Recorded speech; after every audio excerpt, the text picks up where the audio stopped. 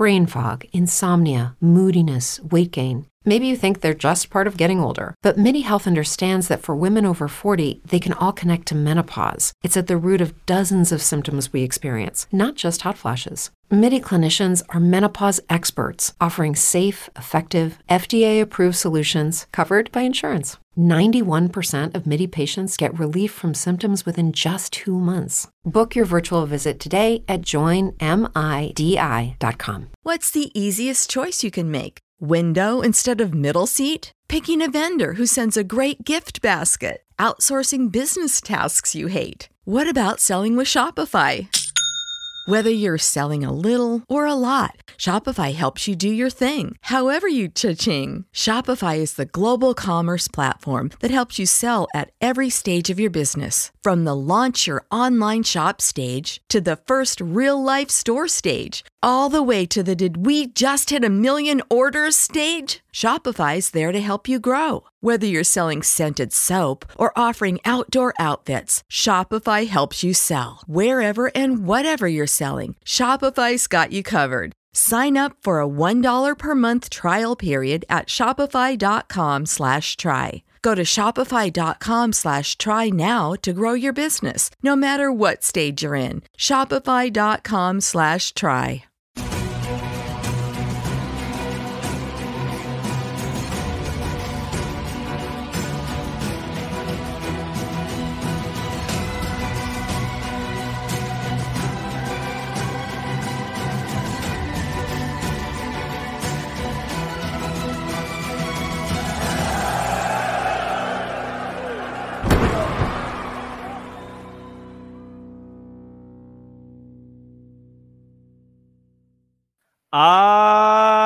Yes, ladies and gentlemen, it's Wednesday, and that means it's time for the Wrestling Inc. After AEW Dynamite After Show, starring Jack Farmer, Jimmy Corderas, and the NYC Demon Diva herself, Issa. So good to see you guys on the last not the last AEW show. I guess we got one more this year, but AEW Dynamite, last AEW Dynamite of the year. Let's start before we get into all the gossip and what happened on the show. How are you guys doing? Issa, let's start with you. It's the holidays, so I'm not going to talk about how Bow Wow is the greatest musical. Why don't we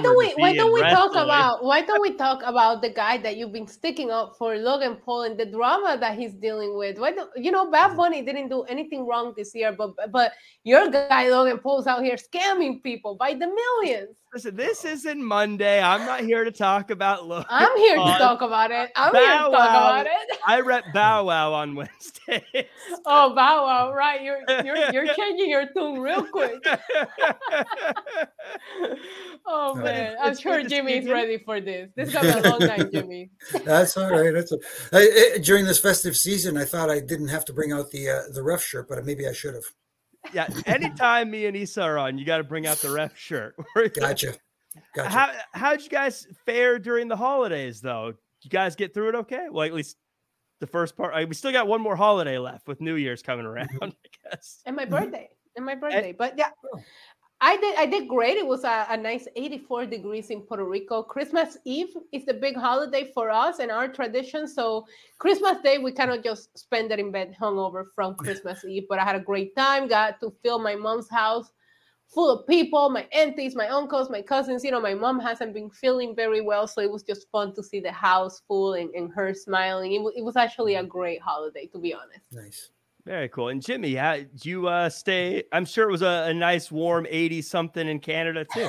Well, it depends on what scale you use for measuring the temperature, but it was a little bit chilly this weekend. We got some snow, but like Issa said, you spend it with good friends and family. And, we didn't have a big gathering, but it was a nice gathering. And kind of like, being of Greek descent, Christmas Eve is a big deal for us as well, as opposed to Christmas Good to know. Yeah, it's maybe a European thing, we just celebrated all weekend. It was nice that Christmas fell on a Sunday this year, so we can celebrate all weekend. Right. It How about has you, Jack? messed up my whole week though. Like even today, getting into the show, it's like time for Rampage. Wait, what day is it? I know. I feel a little out of, especially with Monday and Tuesday kind of being pre-recorded shows, but then we have tonight and Friday being live shows. Like I feel a little. My schedule doesn't feel like it goes back to normal until after we get over like the New Year's Eve and New Year's Day holiday. For those keeping track, though, Roman only bit 6 people during our Christmas gathering. So, he was a good boy. There's still time because there's 12 days of Christmas. Yeah. So his numbers are looking pretty close to the wrestling Romans wins as well. Wow. So let's chat about some quick news here real quick. Now, usually Justin gets the news, and Justin's not here, so I had to pick some stuff off of the Wrestling Inc. website. By the way, check out WrestlingInc.com for all your greatest news and information and fun stuff like that.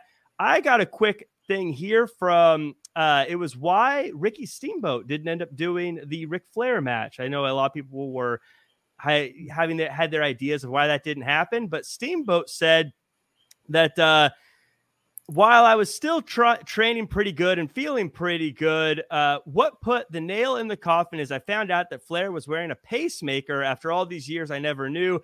And I immediately just said, I don't think I want to do this. Obviously, probably thinking of the health of Ric Flair.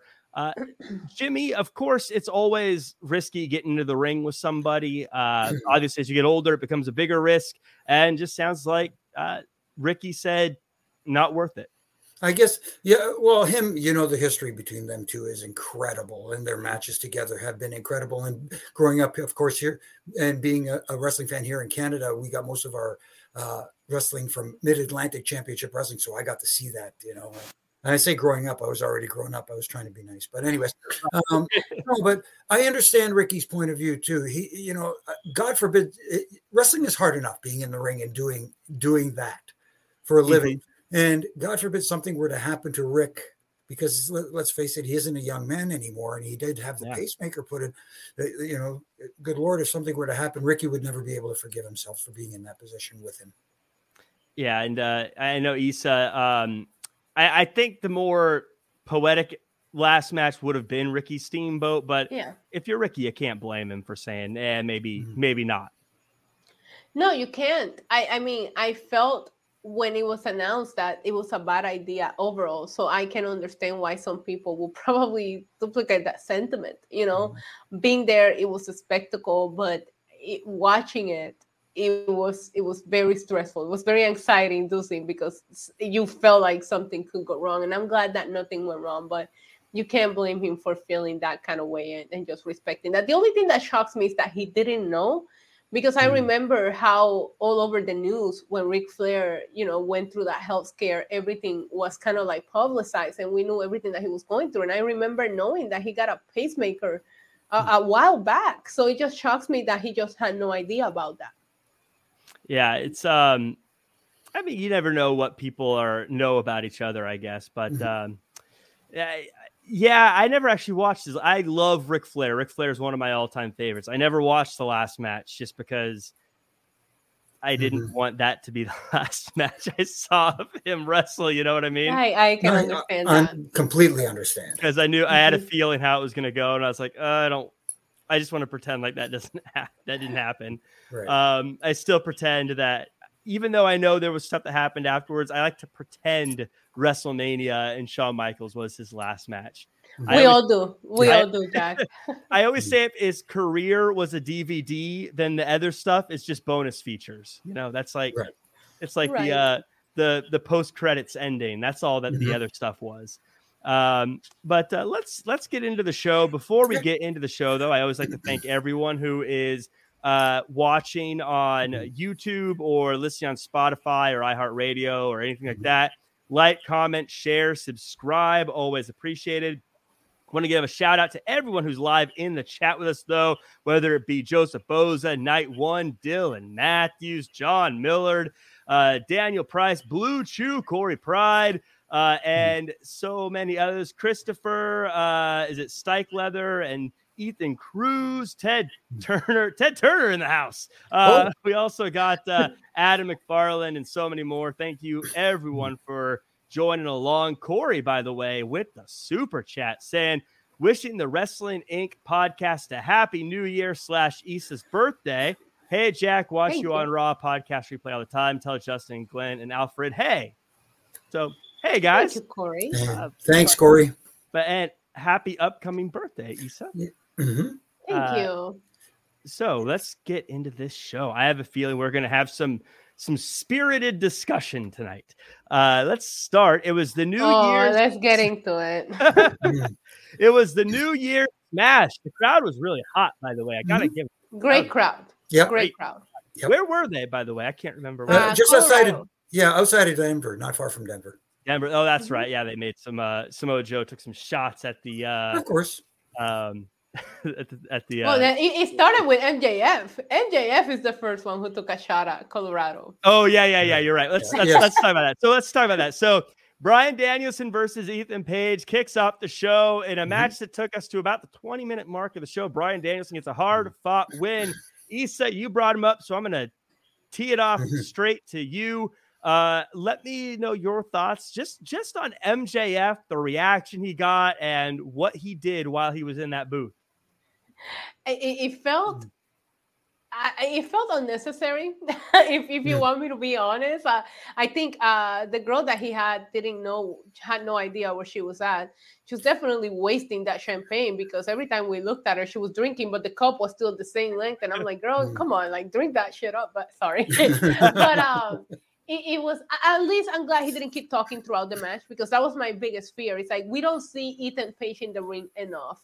And while I assumed that Ethan Page was losing here, I was looking forward to seeing Bryan against Ethan Page. So I was really hoping that we weren't going to get MJF interrupting, or, so I was glad that he took his dicks and then they kind of kept him out of it until the end. But he did have a valet or a lady in there, and he did say that he managed to find the only hot girl in Colorado. I popped a little bit for that overall, but we're building towards Bryan and MJF, so it just felt a little bit forced. If I'm being honest, I don't know how you guys felt about this, but I just felt like it was just forced to continue telling the narrative that we're building towards Bryan and MJF. It does feel a little heavy-handed, and I think it kind of tipped this match a little bit with how much it was kind of sold here. But at the same time, I listened to the reaction of the crowd when MJF's music hit. Right. I think looking at social media, as long as Twitter was up and running, you could see people talking about MJF. But Jimmy, I want to ask you here, have you ever been in the ring during a match when something like an MJF was outside of the ring? And what are your thoughts on that kind of taking the attention away from a match versus what good it can do? As long as it adds to the story that they are trying to tell, I don't have an issue with it. And to your original point, yes, I have been in the ring where someone from the outside who is not involved in the actual match, whether it's on the mic or however on the screen, for example, on the big Tron or whatever it may be, intercedes before or after or during the match. But again, I didn't have an issue with it here because it didn't take away from the match.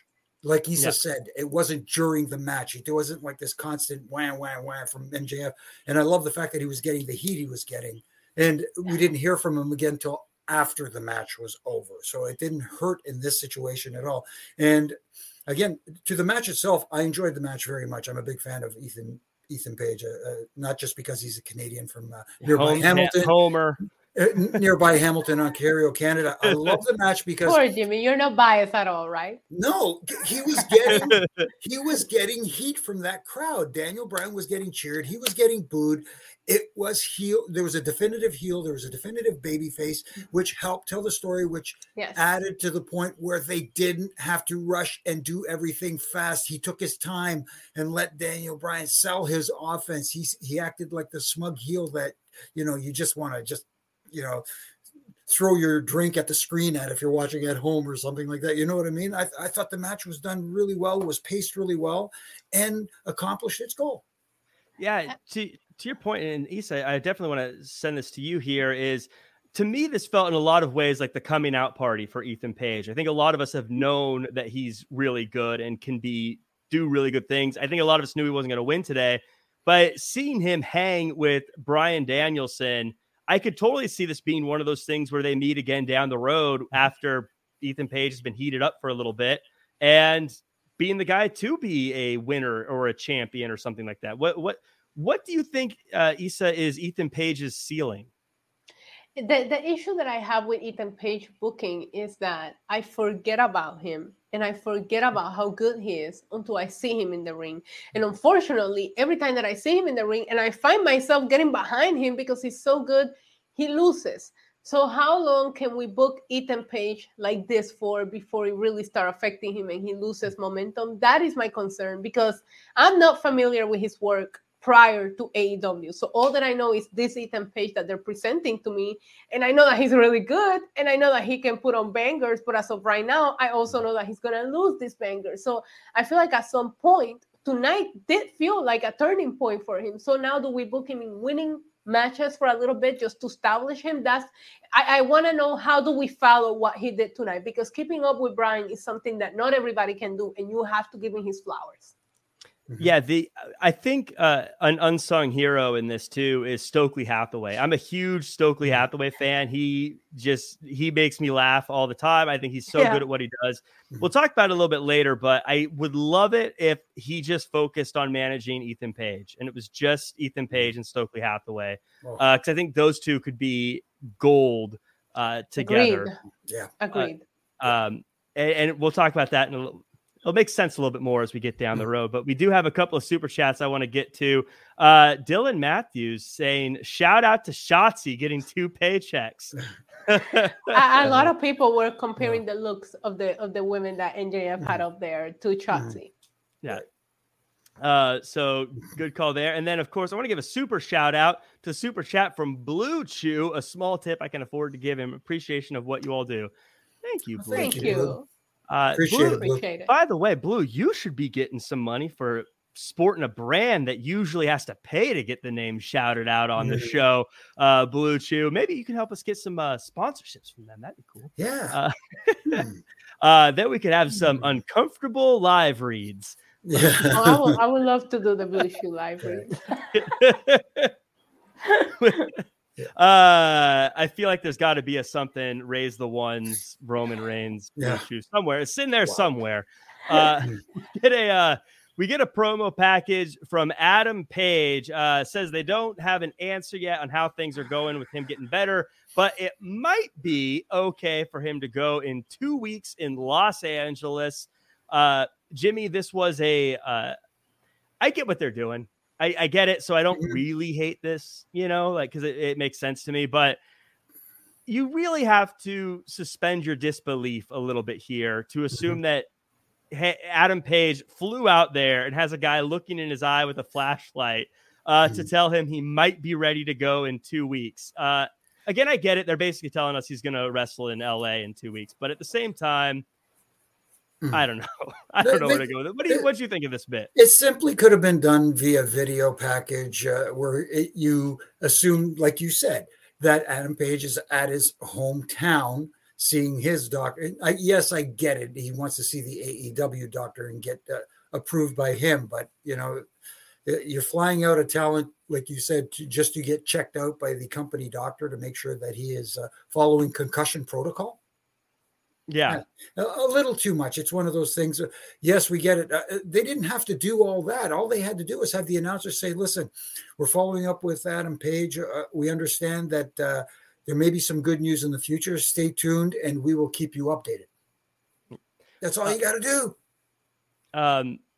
Issa, where do you sit? Because I don't think we've had a chance to talk much about Adam Page together. Where do you sit with Adam Page? Are you a fan of him? Not a fan? What do you think of him? Here's the thing. There's a lot of people in the AEW roster that I wasn't familiar with until AEW came along. And if you would have asked me a few months ago, I would tell you that that Hangman Adam Page was the best story, long-term story that AEW has told. I followed it throughout the 2 years. I loved it, and I got emotional. I was there when he won that title, and we all waited 2 years for that moment to happen. The problem is that they didn't know what to do with Hangman Page after that. I feel like they booked Hangman to win the title, and then after that, it was just like, okay, he did it, and now what? you know what I mean, his title reign. While there was a couple of matches that I still remember fondly, to be honest with you, his matches with Bryan were incredible. I don't know that I was like super impressed, and I don't know that he ranks top 3 when it comes to like the top AEW world champions as of right now, right? And that list is short. So that's my issue. I feel like you wrote the story up to that point, and then he reached the pinnacle, and nothing happened after that, and it hasn't felt interesting. And there was the CM Punk drama, of course, that obviously didn't help his character. I'm not sure that this whole looking into his eyes with a flashlight backstage are helping, especially doing it so many weeks in a row. I'm sorry, I was just like, is he gonna forget where he's at again? Like, that's literally what I thought about when I saw them pinned to the backstage segment. Just let him get to Moxley. There's a story there. Moxley took him out. Guess what? He's clear, and the match is happening January 11th. Just say that, and stop doing this whole like, unless you're gonna have Moxley win, and now you're just gonna give us the whole, I don't know, right? Because we'll get into the main event, but they do the whole, oh, he's not 100% to kind of like protect them. So maybe that's what they're trying to tell us here with Hangman. But I didn't feel like this was necessary tonight.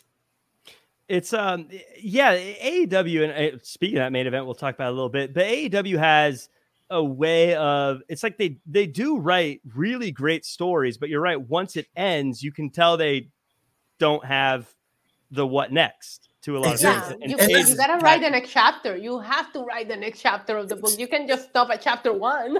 Exactly. That's what this industry is. That's what this business is. Yes, we have great moments, but what's next is just as important as what we just saw. Yeah, 100%. And so I think Page is one of those guys I think is very good about getting people to emotionally invest into him. But I think that I feel like, something, I don't know if it's he needs to just ditch the Dark Order. I don't know if it's because he still does some kind of silly stuff. I don't know what it is, but the whole Moxley thing, when Renee mentioned Moxley and he got off like he was ready to throw hands, it seems silly to me. So I don't know. I really like Page. I hope he's able to come out of this, but this to me felt like it was overthought and kind of silly for something just to say I'm coming back in 2 weeks. I think I would have rather just hey, Mox, I've seen you talking trash. Well, I'm going to see you in LA, done. And there's something about both Moxley and Hangman on the mic cutting promos that you will feel like maybe we should announce the match so that way they can go at it for the next 2 weeks in a promo battle instead of seeing these silly backstage segments that are not doing anything for anyone. Right. Yeah. So we continue on. Speaking of Jon Moxley, we get Jon Moxley and Claudio Castagnoli versus Top Flight in a match that was way more competitive than I thought it would have been and way more fun than I thought it would have been, to be totally honest. Blackpool Combat Club get the win here. Jimmy Corderas, was this an example of getting over without going over for Top Flight? Yeah, I guess you can make that argument here because, like you said, they did get a lot more offense in than I expected. And, the heat, the only issue I have is how they got the heat on which body part on Jon Moxley, especially because prior to this, we saw there was a backstage interview where they were interviewing Wardlow, and Samoa Joe attacked Wardlow with a metal pipe and took out his knee. So we go into the tag match, and what body part is injured on Jon Moxley and they're getting heat on? The leg, the knee. Do the producers, when they put these things together, or when the guys, do they not communicate with each other and says, okay, what do you guys, what body part are you guys working on? What do you know what I mean? And it's just Brian worked the leg quite a bit too in their match as well. Exactly. So I guess nobody, there's no communication between what's going on in the matches. And sometimes it's like if 3 guys have the same finish, you can't have all 3 guys go over the same finish. Like we had tonight, we had 2 of the same finish pretty much. But anyways, we'll get to that later. Yeah. So, of course, Blackpool Combat Club get the win. I don't think anyone's going to be too upset about that happening. But Issa, well, actually, are you okay? Or are you upset they got the win? No, but Claudio killed the man. That uppercut to end the match. Oh, my God. How are we not talking about that? That was attempted murder. That was attempted murder. Claudio is so good at what he does. He first, like, he's so good at looking like he kills people, but then also making other people look good when they get offense in. Mhm. I think he was absolutely the glue in this match that made it. 1000%. Yeah. They kept Mox on the outside for the majority of it. It was Mhm. all Claudio here, and Yes. obviously, I thought he made the other team look excellent. But that finish, I was a big fan of just that just straight up uppercut that looked like he just killed this guy. Yeah. Absolutely. Yeah. Claudio, I mean, it's not a shock to anyone, or it's not controversial to say that he's very good at what he does. But And really quickly, it also depends. It takes two when you do a finish like that because it's the way you sell it as well. And it was sold perfectly too to look like a finish. Oh my god, I popped for it. It was done perfectly and beautifully by both of them. You're absolutely right about that, Jimmy. That if you don't sell it, it goes nowhere. Mm-hmm. Right. And so, Issa, do you think that Top Flight could find themselves as tag team champions realistically? You know how, and here's the issue with the pacing. I feel about Top Flight the exact same way I just described Ethan Page, where it's just like they're gonna come out, they're gonna put on a banger, but they're gonna lose. How long can you book them this way until it starts affecting their momentum? I thought they looked great. I think their matches always look good, but I don't know that they're always in the W side of things, especially when they're wrestling somebody to the level of Claudio and Moxley here. So I think they're great. I just feel like you need to start booking people in different fields so that way the right people can get the wins here and some more people can get over. Yeah, this is to me one of the problems that they face with they're good at booking these matches for titles and things like that, but when the other teams like a Top Flight, because if you're looking at two cold tag teams, there's no rivalry between them, just two people, hey, we're putting on TV for a competitive matchup. Because so many tag teams in AEW are already established tag team names, there's not really a lot of people that Top Flight can get wins over without it feeling unrealistic. Like they're not going to be FTR or the Young Bucks or the Lucha Bros But that's the kind of win that they need in order for you to say, "Oh, okay, I'm going to start taking them seriously now." You can only go so long with getting over without going over. Eventually, you have to go over. The way FTR is doing lately, they might get a win. So, sorry. So they can't beat the Guns, you know. But I guess like when you have stories or when you have, I guess when you're thinking about these more like mid-card kind of matches, you can build stories and you can have Top Flight beat, let's say the Guns, for instance, and then they can beat maybe a bigger team like Best Friends, and then they can beat, they kind of work their way up. But it feels like with a lot of the way AEW structured, the only way you can really start getting those is if you get the big win, and they're kind of in a spot where if I don't really know how you build up momentum for them before they face Acclaimed, because again, I can't see them beating the Acclaimed either. So I feel like this is a good example of where AEW needs to start sort of greasing the wheels for the guys who aren't quite up there so they can get up there, if that makes sense. Yeah. So to Ethan's point on the stream, he said he had to Google them. On the beginning, I was doing a watch-along stream. You guys can find me on YouTube, NYC Demon Diva, sheep plug. I do watch-alongs. And I was calling them AR Fox because there's a group of generic tag teams that put on really good matches, but they go on to lose. They're not memorable. As of right now, there's a couple of tag teams that are putting on really good matches, but they always lose. And I feel like they fall in that category. Now, again, we said the same thing about Ethan Page. They kept up with two of the best AEW have to offer. So how do you book them from here in order to make them stand out? Nice. Yeah.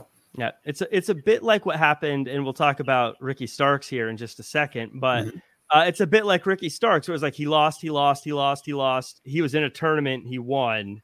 And now we're supposed to think of him as a world title guy, as opposed to that, like, ideally it's a world where you get small wins and they become bigger. And then over time they get bigger and you follow a journey, as opposed to, oh, now it's this guy's time. Right. Wins and matters. Wins and losses matters no matter what people want to believe. Exactly. Because eventually, like I said earlier, eventually people get tired of guys getting over without going over. You have to eventually go over. Yeah.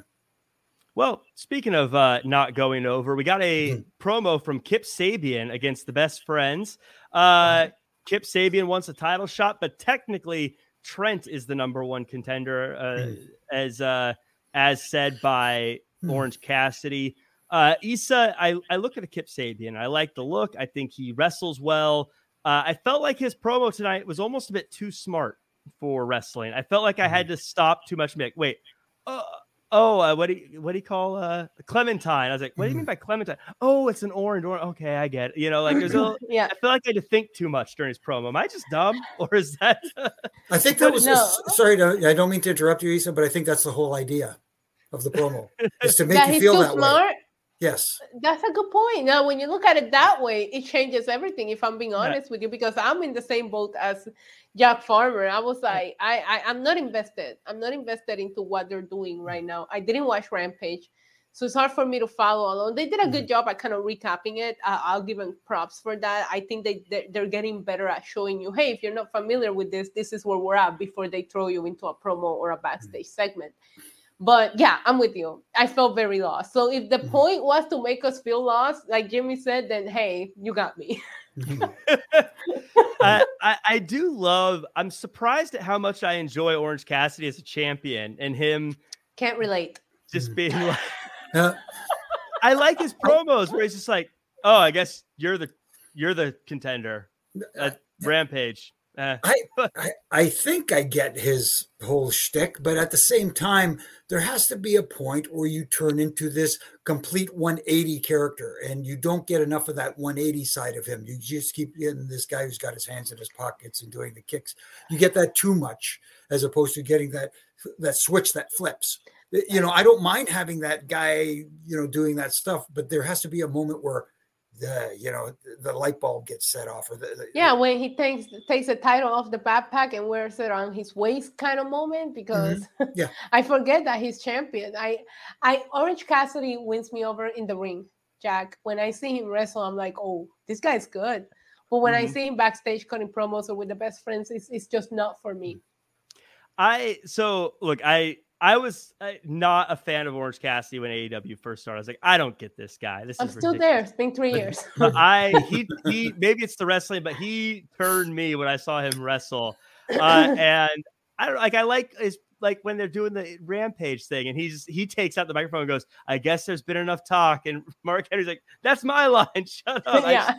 I like how he breaks I guess kind of breaks not character, but like kind of breaks the way it's supposed to look. And he seems his promos to me remind me of when Samoa Joe just walks casually out of the way when someone does a move. It's just like he's so casual about it. You're like, wait a minute, that's not how it's supposed to work. And it stands out. I don't know.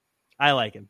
I don't get it, but I will say, if I have to sit here and give you like matches that I enjoy the most in 2022, his match with Ospreay is on my top 5, and that's not going to change no matter how much I enjoy or don't enjoy the gimmick. So we move on. We get Hook versus Balaam Lynx. I'm done. Bye. By the way, Hook faces some incredible named opponents, by the way. Like he faced like Optimus Prime last time, and this time it's Balaam Lynx. They get some great names for him to face. But it's a quick win for Hook. Stokely comes out and calls Hook the Southwest Airlines of AEW. No. Jungle Boy comes out and attacks Lee Moriarty while Big Bill and Hook stare each other down until Bill goes to chokeslam Hook, but Jungle Boy takes him out with a 2x4. Jimmy, I felt like Big Bill should have got the chokeslam on Hook. We've never seen Hook laid out. I think that would have been a moment, him to lay out Hook and stand over Hook. What a shock, getting sympathy for a babyface. Yes. I mean, like, I don't understand. This is something that has worked for 150 years in this industry, where the babyface gets beat up and the heel gets actual heat, and you get sympathy on the babyface. You want to see the babyface come back eventually and get his, have the heel get his comeuppance in some form or fashion. It's again trying to do too much too soon. I think I agree with you, Jack. I mean, I think they like the unstoppable nature of Hook, but that's what makes... He's not unstoppable. He looks 12. I'm sorry. But he's only 11, to be fair. You can ask me to suspend my disbelief, and there's only so much that I can do with that, okay? It becomes unrealistic at one point. And if you have me show somebody that doesn't watch wrestling and try to turn them over, watch this segment, I would look stupid. Okay, I'm never going to sell them on that. And that's the problem. Yes, they should have Big Bill lay him out. Then you have Jungle Boy is going to make the save. Two of them combined. Don't make one Big Bill here. Okay, like this is the most malnourished freaking tag team I ever seen. But somehow we're supposed to believe that they're going to take out these guys. It's not working for me. No. That's part of the problem too. They're booking Hook like he's a big guy. Like yeah, but he's not, and he looks it. He's not. Yeah, he doesn't even brush. He doesn't even know how to brush his hair, Jimmy. That's where they can call in Jack. That's for sure. Oh, for sure, Jack. Your hair looks wonderful tonight. By the way, thank you. It's all I got, really. But so I'm kind of beige on Hook. You know, I'm kind of like I don't.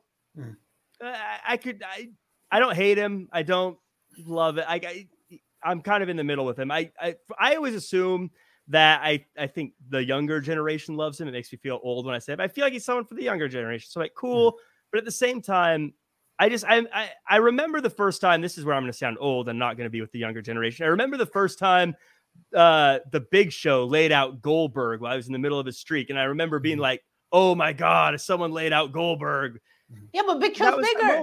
Yeah. That was that moment. Like, and it was believable. Take him out and make him go, oh my God, what's Hook gonna do?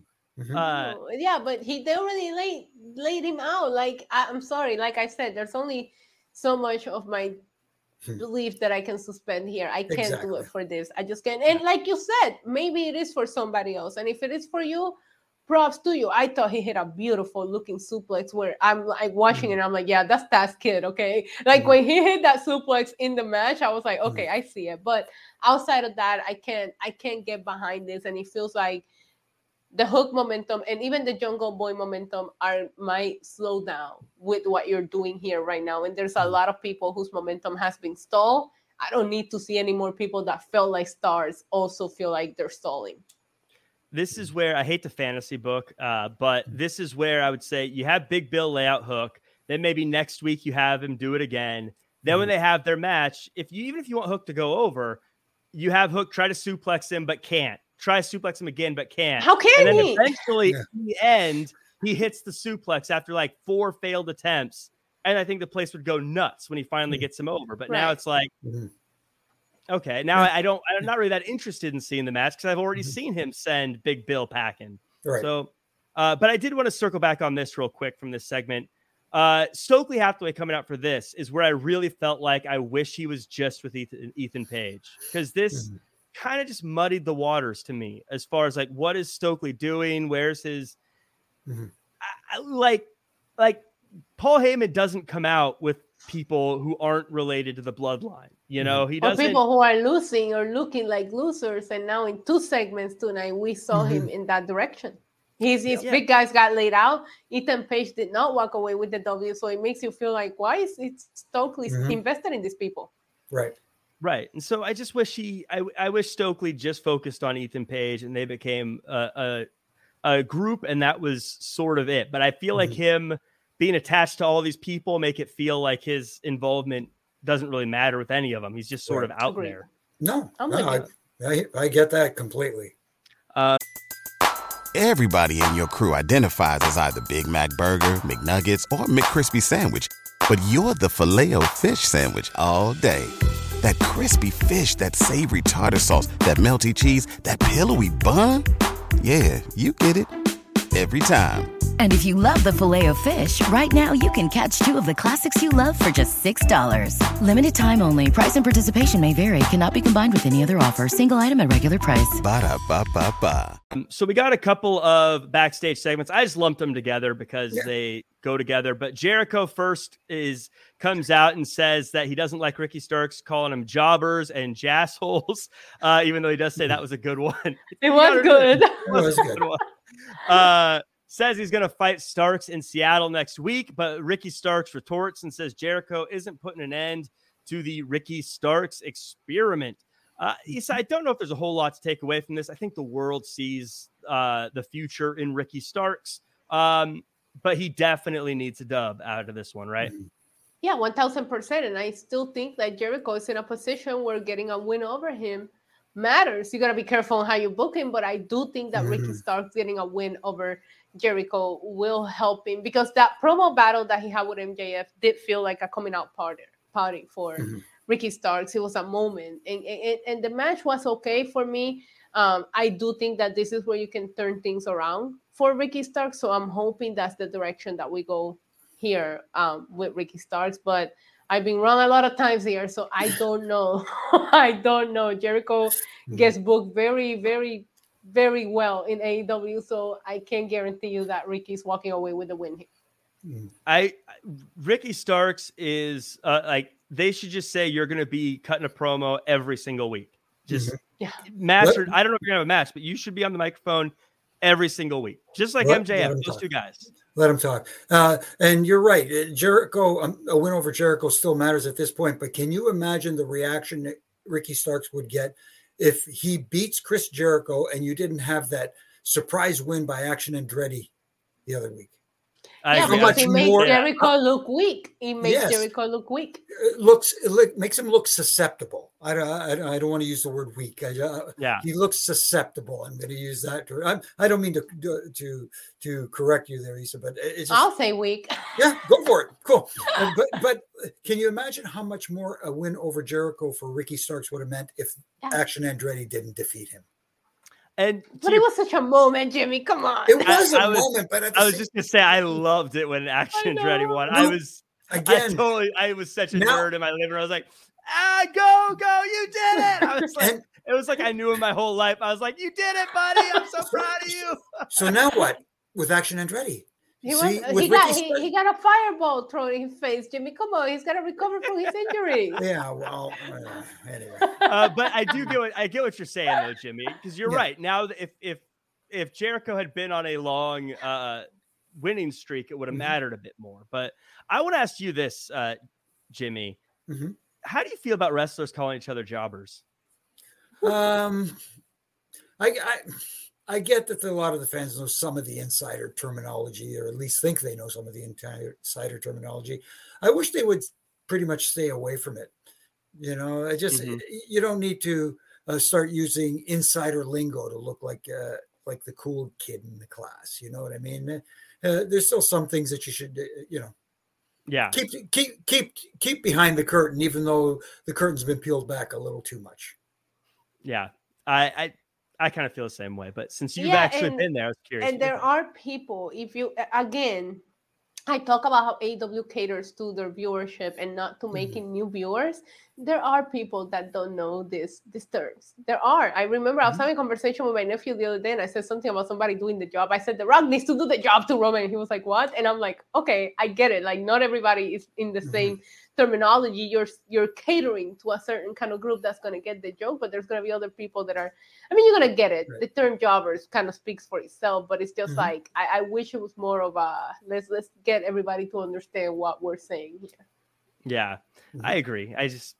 I don't know. I'm not like upset about it, but there's a part of me that's like, well, what do you say? Enhancement talent. Like also jobbers is it just rolls out easily. Jimmy, what do you think is the I like that too. Jimmy, what's the right term? What's the right term? Jabroni. Jabroni. Well, The Rock, brought that out to the forefront, but it worked in his case. It became his word, so to speak. You know what I mean? Yeah.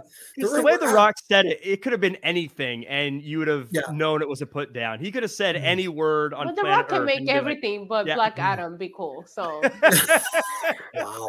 Okay. Never mind. That's true. I'm sorry. I'm gonna keep drinking. I'm sorry. So we do move on here, and Swerve has a backstage segment where he said he got rid of someone that doesn't believe in his vision, and he got two guys that do. Wheeler Yuta shows up and says that Swerve disgusts him. We're doing a segment. Issa, Wheeler Yuta has kind of become AEW's nosy Nelly here, just kind of sticking his nose in people's business. Like first was MJF, now it's Swerve. Like, he ain't done mind your own nothing to business. become that person. Like go somewhere, and don't you have towels to hand out to Claudio and Mox after their match? Like, come on. I'm sorry. Don't hold back. Don't hold back, Lisa. Tell us what you really think. I'm not big on Wheeler Yuta. It's just like there's just a lack of charisma. Even when you want to know the moment that it was that I was just, I'm done with this character. It's when they try to make him go toe to toe on the mic with MJF. That's when I was like, I'm done with this guy. I mean, like Wheeler Yuta, I think, is a classic example of one of those guys that you need to give him some rivalries he can get some wins in and develop. No, you need to give him charisma. We know he can wrestle, Jack. It's just having him talk, like stop, like give him a gimmick where he's muted forever. But like, I guess like if he's gonna come in, even if he is charismatic, if he's gonna come in and say to Swerve, I'm gonna teach you a lesson. Really, you lose every week. Why would I be intimidated by you coming in here and wagging your finger at me? I don't.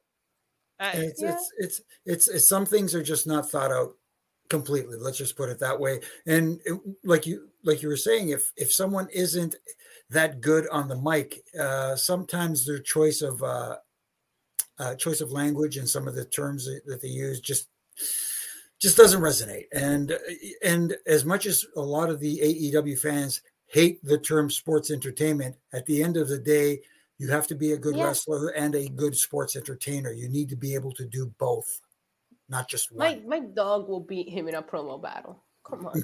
Your dog's pretty good, though. Yeah, but he's charismatic. Yeah. So. Yeah, he's got all the charisma. Yeah. So yeah, I think this is one of those ones where I'm sure they're gonna have a great match. I'm sure it's gonna be fun, but at the same time, I don't know if you need to give him that many lines in a promo like this, especially to Issa's point, against guys like MJF and Swerve and people who are super comfortable on the microphone. It's kind of setting him up for failure. I don't. Also, I'm sorry to interrupt you, Jack, but it was like the whole Rick Ross thing last week was a mess. So this new faction of Swerve was never really explained because nobody know what really went on that segment outside of a curse word. So we didn't need Wheeler Yuta here. We needed an explanation of why Swerve picked these two guys to be part of this new faction that he's forming and what their motivation is. Instead, we get Wheeler Yuta saying words. No, it wasn't it. And I think, Issa, you just nailed it. I think what we needed in this promo was, what exactly is this group? And I get that Swerve is saying, and who is this guy? I still don't know who he is. Dude, is he a wrestler? Like, is he from? No, like, he was a baseball player, Jack. No, nobody knows who he is, and they're not doing a good job at explaining it.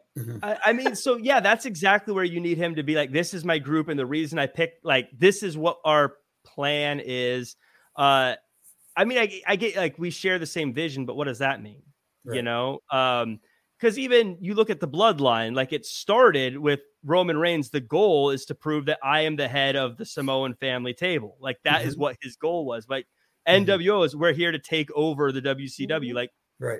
What are you three together for? Is it to become the trios champions? I don't know. Like, to wear matching gear. Yeah. Yeah, exactly. We paired together to sell T-shirts. Exactly. We have tattoos. And get a deal on getting our gear made. Yeah, I do like them. I do like the logo. If I gotta give them props or anything, I thought that Mogul and whatever they're called, I don't even remember, but the logo is really good. Mogul Affiliates. Thank you. Yeah. It looks different. I'm a fan of wrestling merchandise that doesn't look like it's wrestling merchandise. I think they did a good job with the logo and the design. Okay. And they just haven't explained what it means. I am going to show a little bit of bias here. I'm a huge Swerve fan, so I want to give it more time. Like, I'm definitely in that, like, give it time, guys. Kind of a big Swerve fan. You're gonna let it play out. Let's let it play out. I'm a big fan, but I think if I didn't like Swerve, I'd be like, this is dumb. Right. So we got that group of three, but let's talk about two other groups of three. It's the Elite versus the Death Triangle, match 6. We start backstage and things kick off right away. Very exciting match, with the end being a one-winged angel on the outside, getting the win just before Pac could get the win with the brutalizer. Issa, let's talk about it. Jimmy, I love you. I love you. This was my favorite match of the series. I had so much fun. I don't know what it was. I don't know if it was the way that it started, so chaotic. I don't know if there was a couple of movesets that they did that we haven't seen them do before. And that's the thing. Every match up to this point has felt like the same. I'm sorry, but it has. It feels like I'm just watching a replay of very talented people go at it. This one felt different for me. The suplex combination that Matt Jackson did on the ramp, Kenny Omega in that finish. I love the finish because you didn't know which direction it was going to go, with Pat kind of getting Matt to tap out, but you had Omega hitting that one wing angel from up there. If you take away the rules, right, because this was a false count everywhere match, and you just watch it for what it is, I had a blast. I was watching the picture-in-picture. I could not take my eyes off of this match. I hope Kenny Omega is okay. Otherwise, he's very good at selling, because I was very afraid for him at the end. He looked like he was in legit pain. And I need Ospreay versus Omega to happen at Wrestle Kingdom. I don't care about match 7. I care about Wrestle Kingdom here. So I need Omega to be okay. But I got to tell you something. Out of the 6 matches that we have gotten so far, this was it for me. I have a feeling that I can call it my ultimate favorite until next week because it's a ladder match. But I enjoyed everything. I thought all 6 of this man delivered, and it wasn't boring, and it didn't feel like the same, which has been my issue with the other 5 matches prior to this one. Well, Jimmy, Issa started this by saying she loved you, so I assume you have a hot take on this match. What's your hot take? Look, I'm with Issa. As far as Car Crash Television goes when it comes to these matches, this was enjoyable. But my only issue was the type of match that it was is a Falls Count Anywhere match. But you already started with your anywhere. Build towards fighting outside the ring and doing all that stuff backstage. And if you want to bring it back to the ring to bring it in there for the finish or wherever the finish takes place, that's fine. But, or at least let one team come to the ring, introduction. Here comes the second team. They meet halfway up the ramp and then they start. But they did that already, Jimmy. They did that. Remember, the Elite took away the Triangles entrance at some point in this series. I know, but still, start off out where the people see them and then leave the people. Don't. I get what they were trying to do. They were trying to bring the match into the ring for the finish so that people could see them live. You can do it, but start the match off in the ring. That's the little thing that bothered me. But other than that, it was very enjoyable. It was fun seeing all that stuff. And like you said, Issa, Kenny Omega did a great job of selling that shoulder or whatever the heck it was. I hope his butt, Jimmy. He kept grabbing his butt. I hope his butt is okay. Oh. I do. I need Kenny Omega to be okay. Like he was gone for a long time. Then he came back. Then the suspension. Like I just want to see. I actually miss Kenny Omega in singles competition. If I'm being fully honest with you guys, like I feel like I'm missing out on so many dream Kenny Omega matches. But I see your point, Jimmy. Because once it got to the ring, that's probably the low point of this match for me. Right. Now, and really quickly here, because I'm taking the week off from Ref and Rants for the holidays and trying to be nice, but I will make one critique. I love the spot where they had Kenny in the garbage pail. They did the triple little deal to him, and then they covered him while he was in the garbage pail. I know it's a little thing, and people are going to say, well, what's the big deal? It's the type of match. The referee, when they count, you're supposed to see the shoulders on the mat. When you're in the garbage can, you can't see the shoulders. I never thought about that. I didn't think about it. I know it's a little thing, but at the same time, what if there's the cover and you see the ref go, but I don't see his shoulders. I don't know if they're pinned. And then, he pulls the garbage can cover off and then there's the cover and there's the kick out.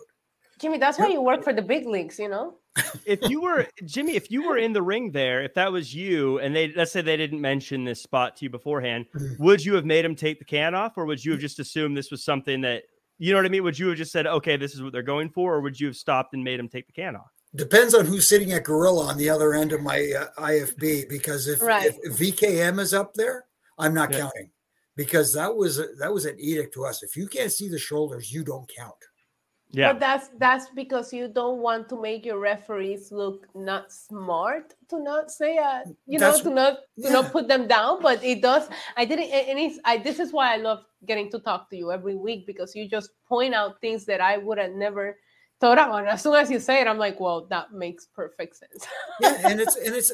I know it sounds like with referee distractions, we'll get into it a little bit later too.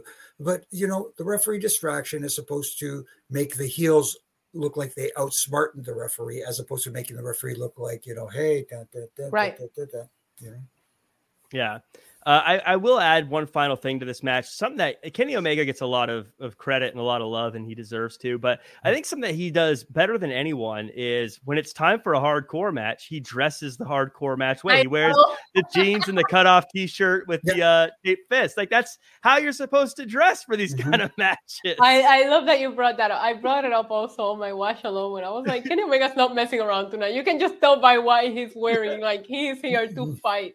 Also, how did Pac survive this fight? Like, Pac took the most damage out of Death Triangle. I was like, oh my God. And at the end, he had Matt Jackson for the finish. I was like, how is he still even alive? Right. I can honestly tell you, I had a good time watching this match. In the last one, I felt like I was getting bored with them, with the back and forward and watching the same thing. Here, it felt refreshing. And I think a ladder match would also feel refreshing. Hopefully, Kenny's butt is okay. But yeah, as of right now, right, the series is tied. This is my favorite match out of the series. Cool. And last thing I gotta say, yeah, the butt, it's so funny. I actually do agree with you. I was like, you see all this stuff happen to them, but like that was a part like, oh no, his butt. No, he kept grabbing it. I was like, Benito, Kenny Omega, man. Well, Issa likes his butt and she cannot lie. Yeah. Kenny Omega, I will say, he came back from that. I can tell what Kenny Omega did during the suspension time off, because he came back looking in the best shape that I've seen him in a long time. I was actually a little sad, and you brought it up, Jack, but I was a little sad that he dressed for a hardcore match, because I'm like, we haven't gotten to see Kenny in that physique that he worked so hard on in 2 weeks now. Come on. Well, we get an acclaimed music video. Oh, this was great.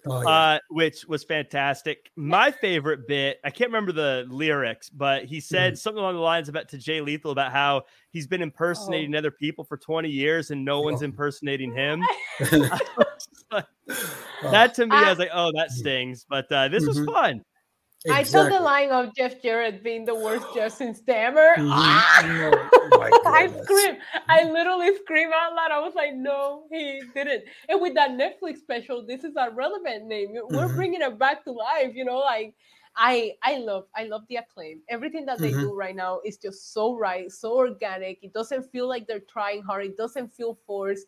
It's fun, and the music video was as silly as it gets. I could probably produce that in a player here, and that's what I loved about it. Like it was perfect.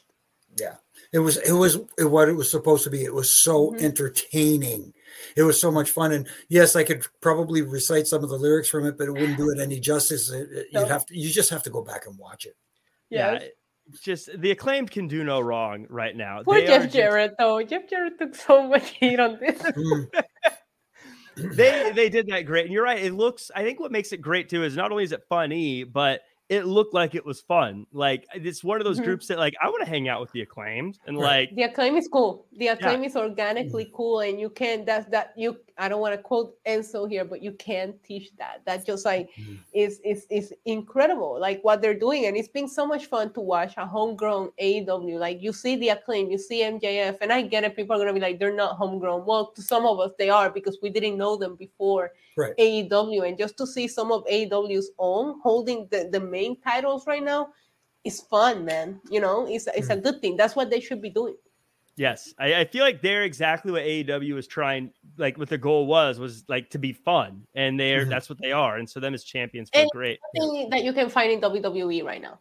Yes, yeah. So you have something going to your advantage. You cannot find what the Acclaim is doing in WWE television. Right. So we get Tay Mello and Anna JAS versus Ruby Soho and Willow Nightingale. At what time? Right before the main event.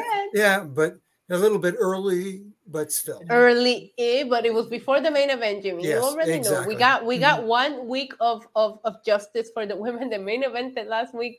Tonight, they're right back to the spot. And I got to tell you guys, this is when the show took a turn for me. I was having fun up to this point. Why? It was fun. I was enjoying the matches. I was enjoying the results. I was enjoying everything. What about this turned it for you, though? Just because the the match time slot? wasn't good. The match wasn't good. This wasn't a good match. Even the finish, she missed her by a mile. It was the wrong finish. You have Ruby being taken out by Ty for months, the broken nose and everything, and then you just let Ty pin Ruby like Ruby's nothing. When Ruby's one of your most popular people, and the finish sucked. The match, there was no good chemistry here. There was everything about this felt very wrong. Mm-hmm. I know the women tried hard. They tried to work hard. Of course, they always do. They always do, but it just didn't click. Nothing seemed to click. And as far as that finish, once again, here we go with the referee distraction finish, which took far too long for one thing. And then, when the referee does turn around, there's the second chair laying there. Then Aubrey has to act like she doesn't see the chair. And, it didn't work. Did not work. I mean, and not to overanalyze the end too, but even just so from where they're going standpoint, you've got Tay Mello and Anna JAS who are on the bad guy side of things, but both the champions in AEW for the women's division are on the bad guy side of things. So I don't really understand how it helps to have them get the win where Ruby, you could get, if she racked up a couple wins, you could probably line her up for a title shot in either one of these titles, and she will be so over. And the part that hurts my non-existing heart here is that we took 10 steps forwards last week with the women, the main event, and they put on an incredible match. Like I love Jamie Hayter against Cheetah. I thought they killed it last week, and tonight. All the progress that we might have made last week just took a huge step back with this. Yeah, and not because of the performers. Again, I thought the women tried, like Jimmy said. It was just it was bad chemistry, bad booking. It was weird and a bad finish.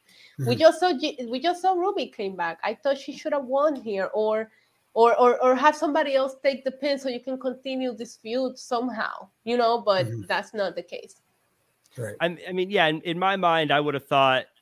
Ruby Soho and Willow get the win tonight, and then maybe Ruby versus Tay one-on-one, then Ruby versus Anna one-on-one. Then it's been a couple of weeks, maybe a month or two, and then Ruby's lined up for a title shot. Bing, bang, boom. Yeah. But I don't see, to all respect to them, I don't see Tay or Anna being like next in line anytime soon. So I don't. Right. This match ended with a very much a feeling of like, oh, yeah, okay. And what was the point? Where both Willow and Ruby feel like they could get heated up pretty quickly with how, especially because everyone loves Willow. It seems like when she comes out, the crowd goes nuts. They seem to like her, even though she doesn't win. Then why book the match? See, there you go. It just felt like we need a women's match on the show. Let's put this out there, and it just felt like not a lot of thought was put into what the finish is going to be and where we're going to go from here next. And it's always about what comes next. You pair two baby faces that could have used the win here, and you just putting the pin on Ruby after having her come back. It just feels weird. But like you said, Willow is in such a people love her. She's on a streak right now, so you don't want her taking the pin. So why book the match? Yeah, this one I didn't like. You could have had Willow go over Anna and then still not touch the Ty Mello and Ruby, or have, I don't know, because I don't want to see Willow lose here. Again, you booked yourself into a corner with this one, and the match was not great. Right. Yeah. I don't know where they're going with this one, and I wasn't super into it, but it is what it is. Hopefully they bounce back from that. Let's get into this main event though, because this was the big one. Wardlow versus Samoa Joe. Oh, Jimmy, did you have something you want to add? Nope. Samoa Joe attacked Wardlow earlier in the show with a steel pipe, took out his knee. Wardlow comes to the match anyways, and it starts off hot. Eventually, when Wardlow goes for the Powerbomb Symphony, the knee gives out, and Joe chokes him out to get the win. After the match, Joe headbutts the ref, cuts Wardlow's hair, and then Darby Allin comes out to attack Samoa Joe. This is I feel like this is a bundle of if you had told me, let's say a few weeks ago, that we were going to get a show with Samoa Joe and Wardlow against each other for the title, if you had told me about a lot of this stuff, I would have said that sounds amazing. But seeing it, Jimmy, I was left feeling a little deflated? A little deflated. I was more deflated than the tag team name of Ward Joe. It was just, You were more a fan of Samoa Low. Yeah, I guess. Oh my goodness. I mean, I get it. You want to keep the title on Samoa Joe and have this rivalry continue. No, apparently you don't want this rivalry to continue, because what you did tonight with that finish, especially with having Joe not even get him to tap, getting Wardlow to pass out, did more harm to Wardlow. Yes, you could always come back from something, but now what they've done to Wardlow over the last few months is going to be very, very difficult, because they had a star on their hands. They had possibly the next guy right there in front of them, and what they've done to him in the last few months. And then I don't want to say they put the final nail in tonight, but they did some damage that's going to be tough to repair. And then having after the hair cutting, after taking him out with the belt and then the hair cutting, Darby Allin comes out and takes him out with a skateboard. Why? Yeah.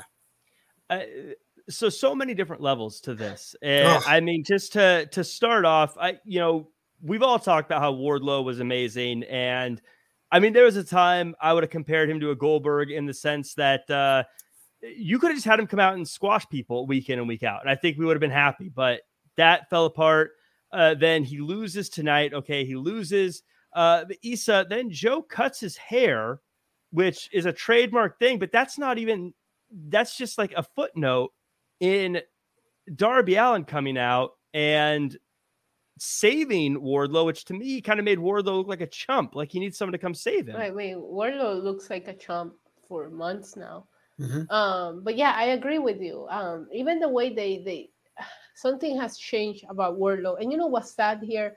At Double or Nothing, had it not been about the MJF drama, Wardlow squashed MJF. If he would have been booked the way he should have, he could be in the world title picture right now, and nobody would question it, because he beat your champion. He's the last person to beat MJF. But no, you put him in a feud against Security. I'm sorry, if we got to talk about 2023 biggest booking mistakes, I put Wardlow in my category, saying he will probably win the award, because you were in the direction to building a star. It was my favorite thing in AEW. And then all of a sudden, it just went nowhere. This felt pointless. And I couldn't help but to think, okay, he attacked the leg. I personally think he attacked the leg based on the outfit that Wardlow was wearing backstage, because I don't know what the deal is with making him look like he's in a Hallmark movie, but Jesus, they need to stop with that. It's not the look for him. But maybe that's why he attacked him. I don't know. But it's like, what's the point? I get it. Maybe you're protecting him, but you didn't protect him. So what's the point on him selling this leg? And I'm going to come out here. Like, I thought they were going to the baby face. Like, oh my God, look at him. He overcame the odds and beat Samoa Joe. At the same time, I'm thinking, then what was the point of putting the title on Samoa Joe to begin with? Like, I was very confused going into this match. This match did nothing for anyone. Like I told you, when that 920 hit, everything took a turn for me. And it felt very...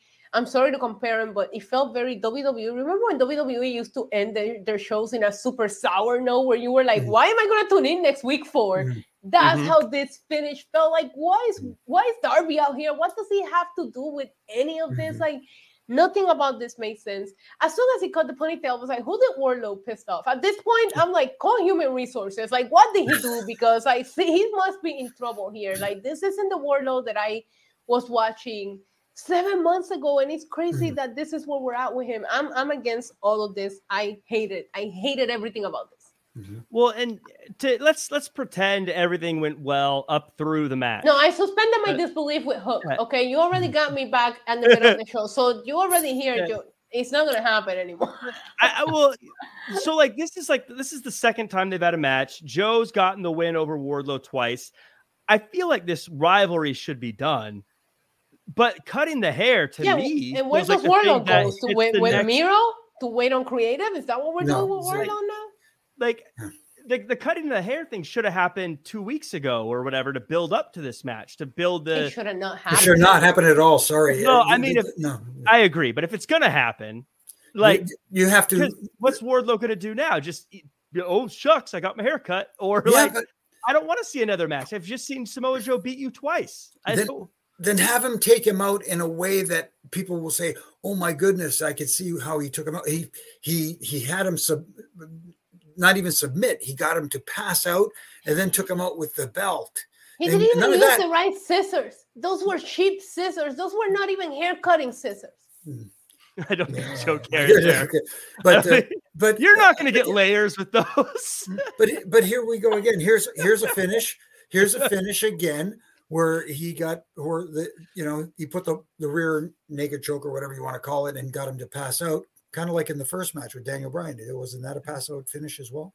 Yeah. Again, lack of communication again with finishes, but that hurts him. And people say, well, he didn't tap, he passed out. That's almost worse. You know what I mean? At least if he'd have done something, he metal piped his knee. Do something to the knee where the point where the pain is unbearable, and and have maybe the doctor at ringside throw the towel in. Which they did. I thought that's what they were going during. I don't know if you noticed during a picture-in-picture, they had him outside talking to the doctors, and I'm like, oh, they're gonna take Wardlow out. Mm-hmm. Right, and obviously it'll put the heat on the doc, but it's better than putting the heat on the referee or no heat at all on. At one point, I thought that's where we were going, Jimmy. I thought somebody else was going to come out instead of Wardlow when Samoa Joe's out there, nobody's coming out. I was like, okay, so Wardlow was taken out earlier, and we're just going to get a different match here, and the match is not going to happen. I almost wish they would have gone in that direction. And I get it. Joe is a legit badass, and we get that, but at the same time. Right. You got to build up the other guy as well. Even though he didn't go over, he didn't get over either, Wardlow, in that match. Also, do you not think they diminished the Ring of Honor Championship when Darby makes the save, all 90 pounds of him, make the save, and he just doesn't even stare at the second belt. He just picks up the TNT title and looks at the Ring of Honor belt like he has the cooties, like he had COVID on it. He's like, I don't want to touch that. This is the one that I want. Like, what are we trying to do here? I was thinking that as when Joe came out with both titles, I was thinking, how come everyone's like, how are they going to separate the two titles from Roman Reigns? And no one's saying that about Samoa Joe. no one's like, are they going to? I have, because I thought that they were going to go in a direction where the Ring of Honor champions were going to be like Ring of Honor exclusive. Mm-hmm. But we still see Claudio on AWTV, and we're still seeing Samoa Joe. But I personally thought, okay, if Joe loses the TNT title tonight, that means they're going to go in a more of a Ring of Honor direction with him, and we're going to bring back the TNT title to AEW television. That's not the case. I think it looks like Joe is going to be featured on both of these programming for a while. I will say that if Darby beats Joe and not Wardlow, I'm done. You want my hot take? I think Darby's Darby's going to beat Samoa Joe next week. You may not see me on Wednesday nights anymore. Darby, because no, Jimmy, you can't leave me. You can't leave me, Jimmy. I'm telling you right now, it's because next week it's in Seattle. It's the new look AEW, and Darby's a Seattle guy, and that arena is going to go nuts. He's from Seattle, yeah. So he's gonna get the title in Seattle, and Seattle's going to go absolutely nuts. And I think they even know he's from there? Yeah, in Seattle they do. Don't you know? Don't they know the wrestling rule book 101? You don't win in your hometown. Yeah, he's supposed to get embarrassed in his hometown. Yeah. But I think the plan is, if I'm trying to predict the future, is Darby wins the title in Seattle, and then Wardlow can beat Joe without a title on the line, so that Wardlow isn't the TNT champion. The only way that I will even attempt No. I'm just saying the only way I will attempt to buy Darby Allin beating Joe for the TNT title is if Wardlow was responsible for him losing the title. I would bet that would happen. Good point. I think that'll happen some way too. But again, I don't know if I want to see Wardlow and Joe again. I feel like they've been at. I feel like they've been at. Do you even want to see Wardlow again? Period. He lost his hair. I'm afraid of this new look. I don't see. Like it's. Like I said, that's the kind of thing that is part of. If a rivalry is a 3-act story, the cutting the hair should be the second act, where it's like now it's getting personal. This is supposed to be the end. Yeah, I'm going to tell you something. Okay, go ahead, Jimmy. Go ahead. No, really quickly for Wardlow, I got one thing to say to you. Number two. Well, I was going to say, if you go on social media if you know what you're looking for, which AEW needs more of the women viewership. And I gotta tell you something, if you have somebody that every woman that watches AEW can get behind is Wardlow, how do you ruin that? Like, the girls are not watching for the women's division anymore. You have completely murdered that. So the only guy that you have all the girls like watching for, I don't know. This just doesn't feel like a smart choice. You say the girls, but even the guys are like, I get it. I know. So that was cutting Roman Reigns' hair on WWE television right now. Like, that would be a mistake. Well, I don't. He must have upset someone. He did something. Yeah, it's again, I don't get it, but it is what it is. That does it for us. I think that does it for the show. Anyways, overall, I think I agree with you guys. I really enjoyed this episode up until about that tag. I don't want to say the women's tag match because then it sounds like I'm being like mean to the women. That's not what I mean, but you know what I mean. They had us in the first half. They had us in the first half. And then it started to feel a little like, I don't know. But Jimmy, let's start with you. How did you feel overall as we close it out? Overall on this episode? Again, the most important parts of the show are how you start and how you finish, and they started with a banger, and it was entertaining up until the finish. They lost me, and I did just, and unfortunately, the last thing you see is what you remember the most, and for me, it wasn't a positive. How about you, Issa? Yeah, I keep saying that they had me in the first half up until that acclaimed music video. I was having a blast watching this episode of Dynamite. I was like, we're closing 2022 with a bang. You lost me from there, so I'm somewhere in the middle. 5 out of 10. Loved the first half, and then it turned around, and I hated everything after that 9:20 hour. This has actually been a low key one of the best wrestling Decembers, I think, in a very long time. Usually December is just like a throwaway month. Right. Shows are actually trying. I will give them that. Yes. So yeah, I'd say 5 is fair because it sounds bad, but I mean, yeah, half the show. That means half of the show was great. I think that does it for us.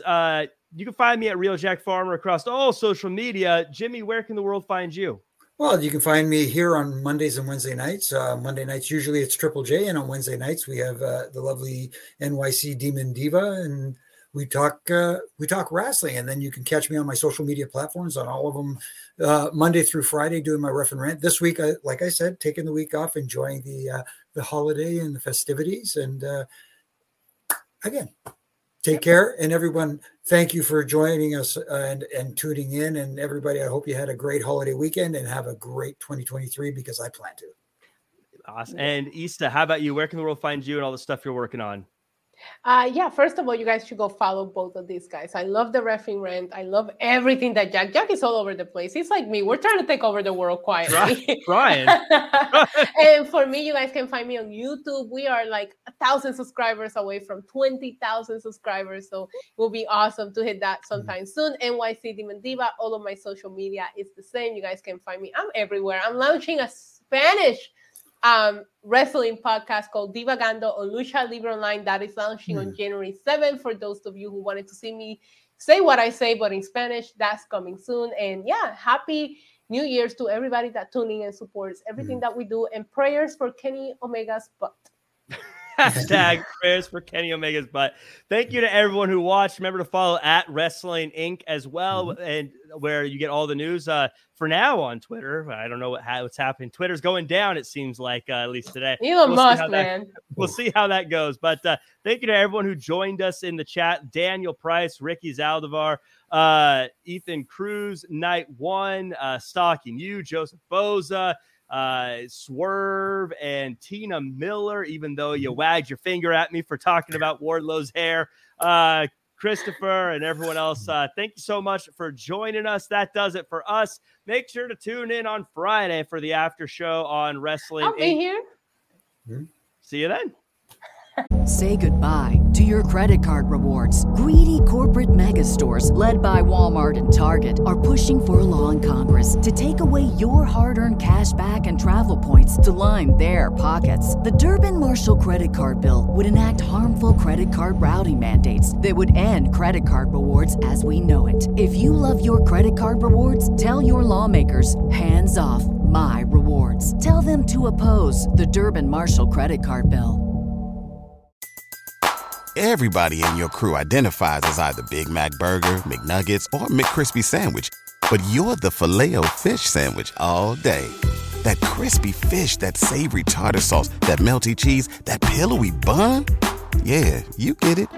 Every time. And if you love the Filet-O-Fish, right now you can catch 2 of the classics you love for just $6. Limited time only. Price and participation may vary. Cannot be combined with any other offer. Single item at regular price. Ba-da-ba-ba-ba.